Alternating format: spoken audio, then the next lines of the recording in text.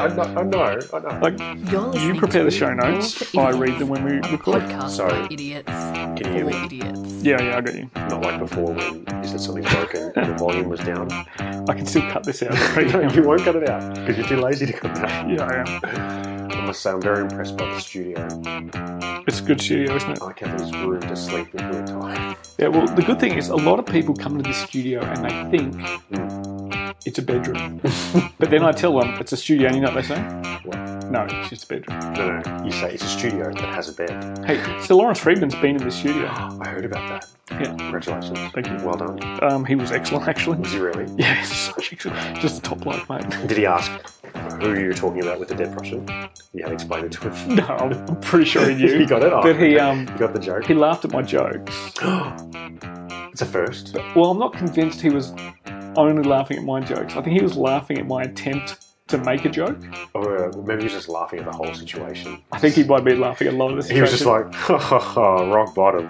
That's right. Like, I even said to him, thanks for that point on nuclear strategy, because I passed my exams and you gave the lecture. And he just goes, oh, congratulations. like I'm not the guy he was hoping would pass. All right, should we start the show? Oh, classic. Good on you, Loz. Thanks for listening. Okay, so hello, boys and girls, ladies and gentlemen, boys and girls, and ladies and gentlemen. Welcome back to another episode of War for Idiots, WFI. WFI. I am your host, Rich the Ding Dong. No, you have written Dong Dong. I've typed Dong Dong. It's meant to say Ding Dong. I'm pretty sure a Dong Dong is different than a Ding Dong. And this is a PG rated show. And I am Mick the Lame Brain. And we are indeed the idiots that you have been looking for. And today we are talking about the Vietnam War. Or the way you've spelt it, the Vietnam War. You can help with these notes. You can 100% help with these notes. I can help with those notes. I guarantee you I never will. Oh my goodness. Okay. So who are we? Well, we are the Penn and Teller of War. I think I've used that one before. Excellent. Have we used that one before? I think we used Siegfried and Roy. Yeah, but whenever you... Penn and Teller are cool. Penn and Teller, except... If ponytails and middle age is cool. Well, I think they're past middle age. Teller doesn't speak, so that's neither one of us. They're past middle age now. Are they? It's not 1993. No, but their shows from 1993 will not stop playing. That's very true. Okay, I'm the funny one. So, what are we doing here today? We're going to talk about Vietnam War. We're going to be talking about, as per normal, war at an accessible level. We don't want to be discounting the significance of war, making it more. Or just providing a discount on war, because you've got to pay a steep price. Making it more approachable, thank you. And today we are going to be talking about Vietnam. Now, we're going to start with a quote, one that is relevant to the topic that we're talking today. Do you want to take it away, Mick? Yeah, although I see who the quote's by, and Yeah. I'm just going to say I'm not a fan of Tricky Dick. No event in American history is more misunderstood than the Vietnam War. It was misreported then, and it is misremembered now. Richard M. Nixon. So that quote, we're breaking the mold of idiot quotes because there is only so many of those on the internet. And we've got a quote that's going to talk about what we're talking about today, and that is the Vietnam War. And in particular, what are some of the common misunderstandings or mythologies that are out there about the Vietnam War? Stop trying to look at the screen. I don't trust anything that's happening right now. And I think that quote represents what we're trying to do here today. There's a lot of things that are misunderstood about this war. We're going to explore some of those things today. So there's something about the Vietnam War. Yes. There's something about this conflict that amongst the thousands or millions of conflicts that have occurred throughout the history of warfare and the history of humans, there's something about the Vietnam conflict that has captured the audiences since it unfolded. Yeah, Oliver Stone made a movie about it. There's Hollywood examples. They're the ones that are sort of prominent in me. Stanley Kubrick made a movie about it. And through this mythology and sort of the Hollywood... Mel Gibson made a movie about it. Exactly. Through these movies, there is a mythology, there's myth-truths, there's experiences. And I think this, it's a war that everyone knows about, but not many people know much about, what I mean? So that's why I wanted to sort of explore some of the aspects of the Vietnam War today. And I think it's a very important conflict or a very important war because there's still a lot of Vietnam veterans still around. Yeah, that's right. And it's a very very topical conflicts because of the way they were treated. Exactly right. The vets are still around. They're still in the community. They're still very prominent members of our community. But soon, they're going to disappear one day. That's my telephone. Oh, it's your phone. Oh. They're going to disappear one day, and those experiences will be gone. So, let's explore this while we can. So, today we're going to talk about some of our preconceptions and our ideas about this Vietnam War before doing any sort of deeper study or analysis into it, and hopefully you can reflect on sort of your misunderstandings or maybe your understandings about this conflict in comparison to what we have come up with. So, yeah, or even our misunderstandings. Highly unlikely. Yeah, because we actually understand a lot. Thoughts about Vietnam War. So, Mick, I'm going to throw to you. Yeah. Tell me what you understood about this war growing up through your education as opposed to what you understand now. Well, considering your show notes have heaps of detail and mine has zero, I might just steal what you're going to say. No, don't steal what I'm going to say. No. So the Vietnam War, I think, is probably one of the conflicts that us growing up in the 80s and 90s, we were probably most aware of. World War II, World War One had a series of... Is that your phone That's again? my phone. Mick's looking at me so angrily. I'll put it on silent. No, I'm sorry. just get a sorry. soundboard. I'm If you want to make sorry. sounds, just get a Sorry. soundboard. Okay, it's on silent. Anyway, World War One, World War Two, they had lots of movies made about them, but the Vietnam War was that controversial war. The movies you saw about the Vietnam War were things like Born on the 4th of July, Platoon, Casualties of War. They were about ethical problems a lot of the time, about either the treatment of veterans or the soldiers' treatment of civilians, or is this a war we should be fighting? Yeah. Whereas you watched a war about World War II or World War One, it's about heroism. That's really interesting. So growing up and learning about the Vietnam War, it's a conflicted conflict, I'll say. That's a good book title. Someone read that. Hashtag, someone use that. Conflicted conflict. But also knowing blokes that went to Vietnam as well. And my wife's grandfather was a section commander, infantry section commander in Vietnam, and it's amazing just having a beer with him. Yeah. And relating our experiences of the wars we've participated in, and then his experience in Vietnam. And on the counterinsurgency lines and the ways, fighting Taliban versus Viet Cong, he talks about a lot of the parallels. Yeah. But it had never hit me, even when I was in Afghanistan. Yeah. Not many Viet Cong there. Actually, there was zero from, I checked. But, so it's a very interesting war. I think, it also left not just a scar on society in terms of the way veterans were treated. Yeah. Not just because it led to a revolution, not just because it was a real proper television war, because the media had access, almost unfettered access. Yeah. Great newsmen like Walter Cronkite being able to shape the nation's opinion. Amazing soundtracks. US. Amazing soundtracks. Robin Williams movie. Yeah. Brilliant. And I think it's called Good Afternoon. Good Afternoon. Nam? Thailand? Thailand? I don't know. I don't know. Anyway, it's a good movie. Yeah. He's hilarious. He dresses a woman in it. He does everyone's housework. He does all the housework. Whilst running a toy factory and telling Matt Damon everything's okay. Too much. There's literally every movie he's ever done. Yeah, too much. I miss you, Robin. And Aladdin. Rest in peace. But, yeah, so the Vietnam War, I think, was probably the war to try and grapple with when we were growing up, even though it was not our generation that went through it. I really like, out of all the stuff you just said, everything. What I really like was, you're right, when we think about World War II, I'm thinking and for me, war is very much about what I sort of grew up with, which watching movies and television shows. The Vietnam War, World War II, you got movies like Patton, and movies where it's like, Where Eagles Dare. Pointing into the direction of the enemy and these heroic battles. And it was gruesome and it was tough, but it was always, a bridge too far. And then you've got, for me, what did I know about the Vietnam War? It's from movies like Platoon, from movies like Apocalypse Now, from movies like Full Metal Jacket. Yeah. They're not great movies. They're not... they're great movies, but they're not movies. Brilliant movies, but you don't walk away. You don't walk away going, "I feel really happy." Yeah. You're not like, "All right, that's war. That's a great thing." You're like, "Wow, war is really a terrible thing." And they're asking the questions: Why are we there? What are we doing there? War crimes, etc., etc. So my sort of background in it, I sort of like what you're talking about, and I can kind of relate with a lot of it. I think about Vietnam War. I think about jungle fighting. You know what I mean? In that jungle, I think about the enemy were not a regular enemy. The enemy were Viet Cong, VC. I think about American massive uses of firepower, and I think about this grand strategic attempt to do counterinsurgency that ultimately Americans failed at. Yeah, we failed too. And we failed at as well. Yeah. But those 4 points are just the tip of the iceberg. And in many ways, they do not represent the Vietnam War. But I think, just based off watching movies and pop culture and understanding of that sort of societal aspects of this war, that's what a lot of people think. It's a simplified as a counterinsurgency that happened in the jungle against VC, in which they try to apply a sledgehammer to break a walnut. That is American firepower.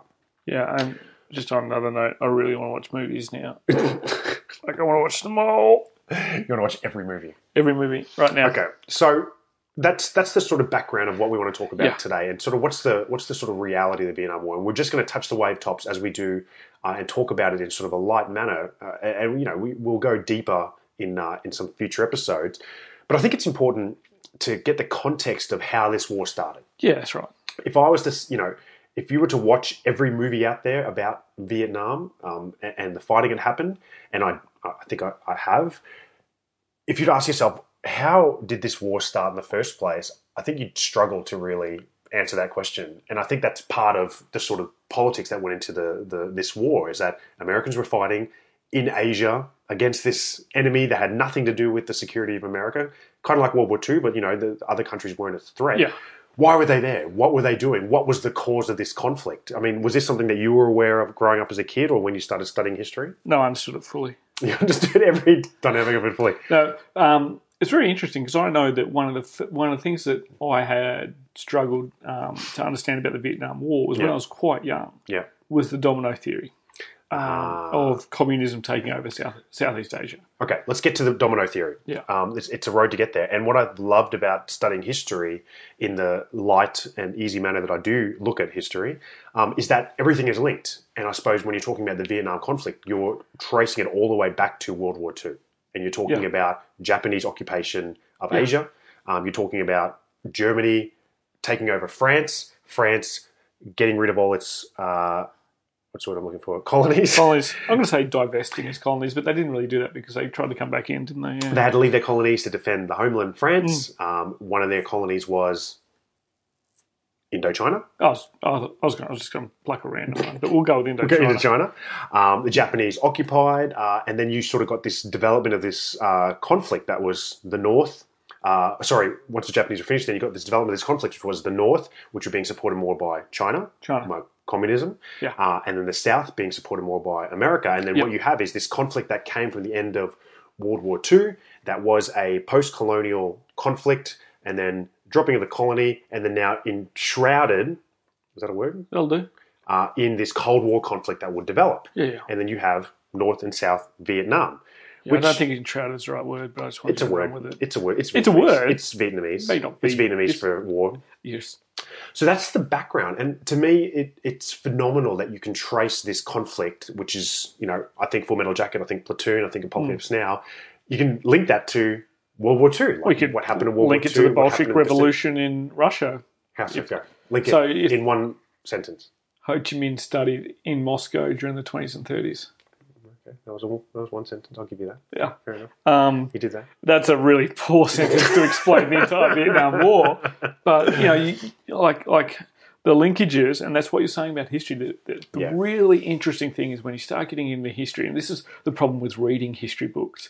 Is no history book finishes and leaves you happy, and you go, I don't need to read anything more. Exactly.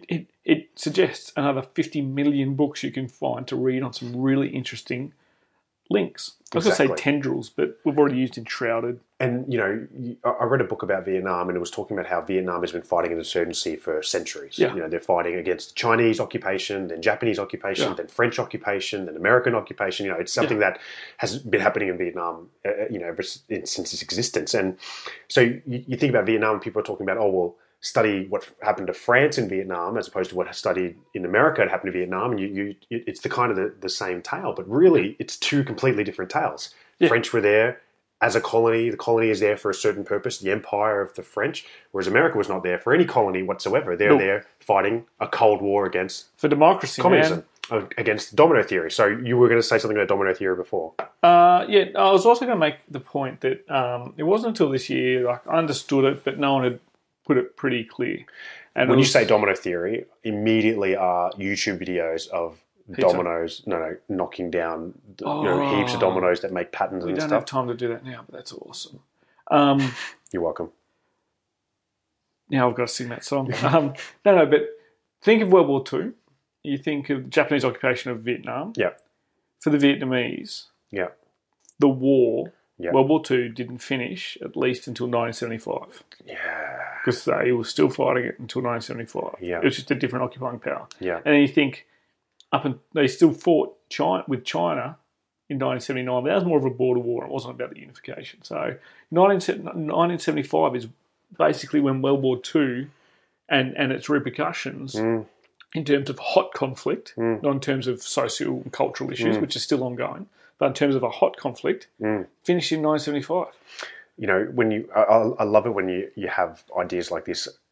If you want to ask a question like, hey, when did that war start? Yeah. You've got to ask, for who? Yeah. Because it's not for everyone to start on the same day. That's right. When did that war end? For who? Because for America, it finished before 1975. Yeah. Like the, you talk about the guy that wrote the book, We Were Soldiers. Yeah. Hudson Young. And they made the movie about it. Hal Moore? Yeah, Hal Moore. The battalions he was fighting against, he trained guys, and some of them come out of career and all that sort of stuff. But he's taking a lot of fresh soldiers over there. Yeah. And he was up against battalions that had been fighting, had officers that had been fighting for 20 years almost. Yeah. You're sitting there going, look at the organisational depth of the two organisations. Yeah. Anyway, domino theory. So domino theory is the theory that if one communist nation in a region, one country becomes a communist in a region, and this is based on the communist idea that came out of Russia and also China, the idea of whether or not the aim was to spread the communist revolution globally or to shore up domestic communism first and then slowly build satellite states. And Stalin was of a satellite state mentality. Trotsky, who he had murdered in Mexico, was of a spread it around kind of mentality. So the problem was the West feared the spread it around kind of mentality. And it's easy for us to look back at that now and be like, why do they even believe that? But look at Cuba. Like, why do they believe that? But, back then, and it was a real threat. Che Guevara was actively going around failing in lots of countries trying to start revolutions. Like, it was not something that was, people look at the domino theory and go, it would never have happened. Yeah. But they were trying to make it happen. What the thing is, like, you were talking, I listened to your podcast when you talked to the guys from the Angola border war. Yeah. And what shocked me about that conflict, you're laughing because I said Angola last time. No, I'm just laughing. I'm laughing because I know where you're going and I found it shocking as well. What shocked me was they were fighting Cubans. That's right. They were fighting Cubans. South African army was fighting Cubans. In West Africa. Southwest Africa. Southwest Africa. Which is pretty far from Cuba. Do you know why they were there? Because they're Cubans. I don't know. But I mean, that's it. This domino theory was reality. And you had countries like Cuba, who were a small communist nation that fed back into Russia, fighting in freaking West Africa. That's right. The dominoes are falling. Like, that's right. What's happening? Like, they were sending Che Guevara to Congo, to Bolivia. Oh, it's incredible. He kept stuffing up, just trying to start these little revolutions. So the idea that it could happen in Southeast Asia, where China had achieved a communist state, we look at it and we go, well, it's far-fetched. Why? Because it didn't happen. But it didn't happen because measures were taken. Yeah, it's easy to look back and laugh at it, but it was a reality. I'm not laughing at all the death and destruction, just so people know.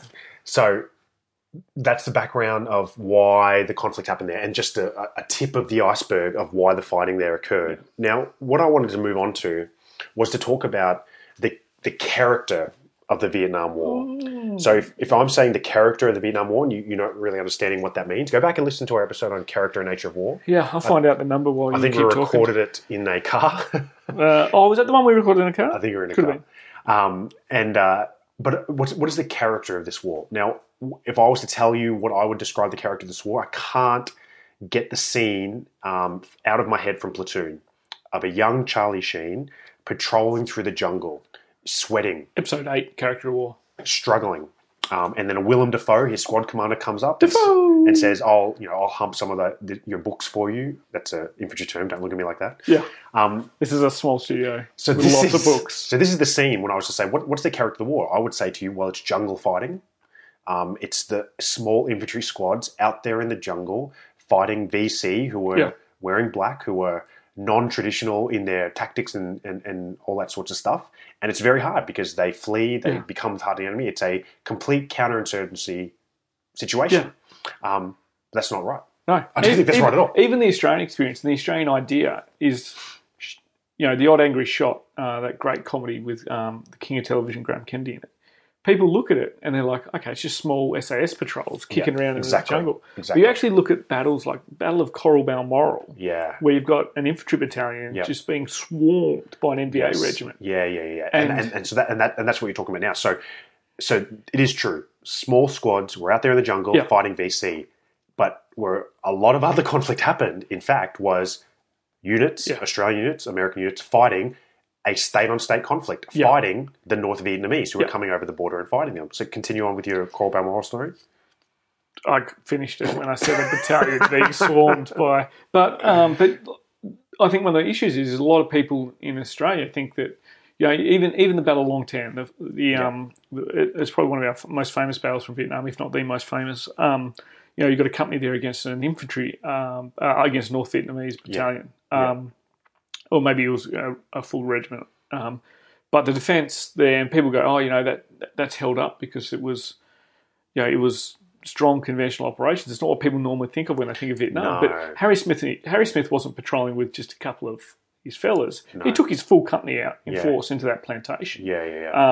That's conventional warfare. Absolutely. So there's jungle warfare and there's small squads, and then there's mechanised warfare. Absolutely, that's how they got out of there with the cavalry. So I've been reading about the Marines operating in the north of South Vietnam, like Khe Sanh, and further north at Con Thien, which is fascinating. I don't know much about Con Thien. So Con Thien, for folks that aren't familiar with Vietnam conflict, South Vietnam, North Vietnam, there's a demilitarized zone, DMZ, and as you can imagine, a lot of fighting occurred around the DMZ.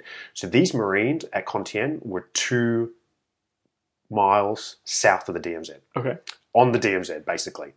And they're fighting, surprise, surprise, constant NVA troops over and over again. And they were within the range of every NVA gun in the world, and they're told, hold this position, and it just rained on them constantly. So it's they were literally on the ground holding on to the position. And so, as you said, there was a CBS news presenter that went there, and some of the quotes were amazing. One of the Marines is just like, you're just lucky. It's not about skill. It's not about survival. It is just about luck because we're just getting constantly shelled by NVA artillery. You know what I mean? And there's constant NVA battalions attacking it. And for what purpose are they holding this one base? That's another whole episode itself. But I like the point you brought up.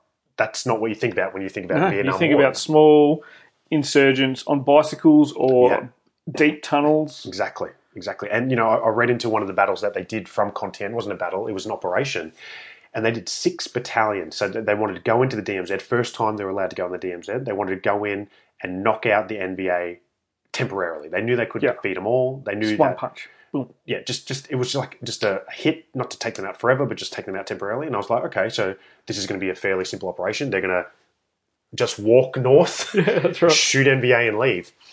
These guys, 2 battalions were going to sweep to the north. 1 battalion was going to insert to be a cutoff. 1 battalion did an amphibious lodgement up the river. 1 battalion did an AMO from a ship. Ships were doing naval gunfire. It was amazing. AMO's air mobile operation. Sorry. But what I highlighted to me, I was just like, this is a conventional state-on-state conflict. This is not fighting VC. This is not an untrained enemy. It's not random guys and girls grabbing machine gun because their parents got killed. That the story of kill 1 insurgent, make 5. This is a trained army and defence force to fight against, which I think is often lost on people. It needs to be understood. Also, it hints at this type of fighting a little bit in Full Metal Jacket from memory. I want to go back and watch it, but urban fighting. Oh, wait, can I just say one William Dafoe joke? Yeah. What's better than William Dafoe? What? William Defriend. Okay, so keep going. He's never heard that. Urban fighting. Are you talking about? Are you going to talk about Hawaii? I want to talk about Hui, which when I first read it, I was calling it You. Hugh, and everyone said you're an idiot. No, when I read about Hawaii, I just in my head just call it Hugh to make my reading not slow down. Good. Yeah. I'm going to talk about the Tet Offensive. Cool. So the Tet Offensive, basically what happened was the fighting started. American forces started coming into Vietnam in 1965. It was a slow build-up. More and more troops started coming in. They were training the South Vietnamese forces, and then something crazy happened. They were winning. They were winning at pacification. They were winning at defeating NVA that crossed the border. They were winning at defeating these Viet Cong, and the South Vietnamese forces were getting bigger and bigger and stronger. Politics never got there. So the command structure in Hanoi wanted to knock them off balance. Did you say Hanoi? Or Hanoi? I don't know. You're the Hanoi. Vietnam expert. Hanoi. I'm not an expert. You're the dong dong. So they launched the Tet Offensive. What do you know about the Tet Offensive? It was a holy beep moment. Yeah. So basically, instead of just chipping away at the iceberg, they were going to hit every part of the iceberg at once. Yeah. And think places like Con Thien and places like Khe Sanh, I don't think got hit that hard. Because it was in the south. Tet was mainly in the south. And it was Chinese New Year. Is that Tet? Something New Year. It was Tet's like a festival or something. Isn't it was a celebrated time of peace. Yeah, and they're like, we're going to hit now. We're going to hit the urban centers. The American embassy. There's an infamous story about a 12-man. They call them sapper squad that infiltrated the American embassy, blew a hole in the wall, and got killed in the corridor. So for combat engineers out there, these sapper squads are kind of like assault pioneers combined with combat engineers combined with recon infantry, special trained forces, specially trained combat engineers to go in. Yeah, brilliant. Yeah, and then but the point is that again, we're not talking about jungle fighting. We're talking about street. When I was reading the accounts of Tet Offensive, especially in Hue, it was like I was reading Stalingrad. Well, mate, when I watched Full Metal Jacket, I remember watching it just going, why the hell are they in a city? Yeah. Where's the jungle? Or even Good Morning Vietnam. Why are people blowing up around the city? Yeah, it's a part of the war that I don't think many people think about. They just think about that jungle aspect of it. They think about jungle, and I think about tunnels. And then, fast forward to the war continues on. Fast forward to 72, I think it is. And then they have the Easter Offensives. Yep. Also known as Tet with tanks. Tet with tanks. Tet with tanks. So it's attacking everywhere, except it is awesome. Like NVA with armor coming in. This is no longer, most people say by the end of 68, so by the end of the Tet Offensive, the VC are basically gone. Well, that's the problem with the Tet Offensive on the Vietnamese side. On the North Vietnamese side. Yeah, North Vietnamese side. But even the VC side in the south, Tet, they wiped themselves out in Tet. They did. You read the accounts of what the Communist Party wanted to achieve in Tet. They wanted to annihilate the Americans, annihilate the South Vietnamese, force them into capitulation, and then unify the country.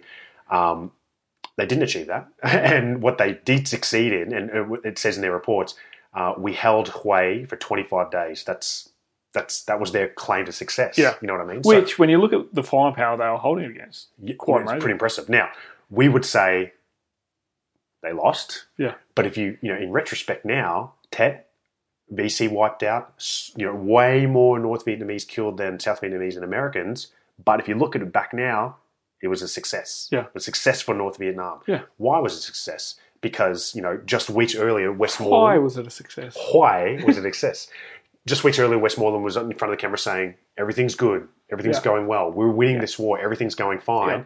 And then I think there was like 200 journalists in Vietnam at the time, and every single one of them was reporting, American embassy's gone down. There's VC everywhere. Yeah. All the cities are taken over by VC. Like, there's enemy everywhere, and this is hitting the media, and then suddenly Americans are like, the hell are we doing in Vietnam? Yeah. Why are we losing? Wow. Didn't we just send 500,000 guys there? So I think retrospectively, it was actually a win for the North Vietnamese. 68, I think. I should Google it, but I won't. I'll just give people facts and they have to check it up. Yeah. 68 was the start of the Flower Power Revolution. So 68 was the Flower Power Revolution. I think 79 was the Punk Revolution. Absolutely. And so, you're hitting another part. There's the social aspects in America as well. There's the flower power revolution, the hippies, Yeah, all and that sort of Tet stuff. was a large part of that because Tet being beamed back to America Yeah, was supporting it. Yeah, the protests in 1968, which is known now as the flower power revolution. absolutely. And that's why you think about Vietnam. And to me, I think about Vietnam and I think amazing soundtrack. And I know that sounds a bit disrespectful,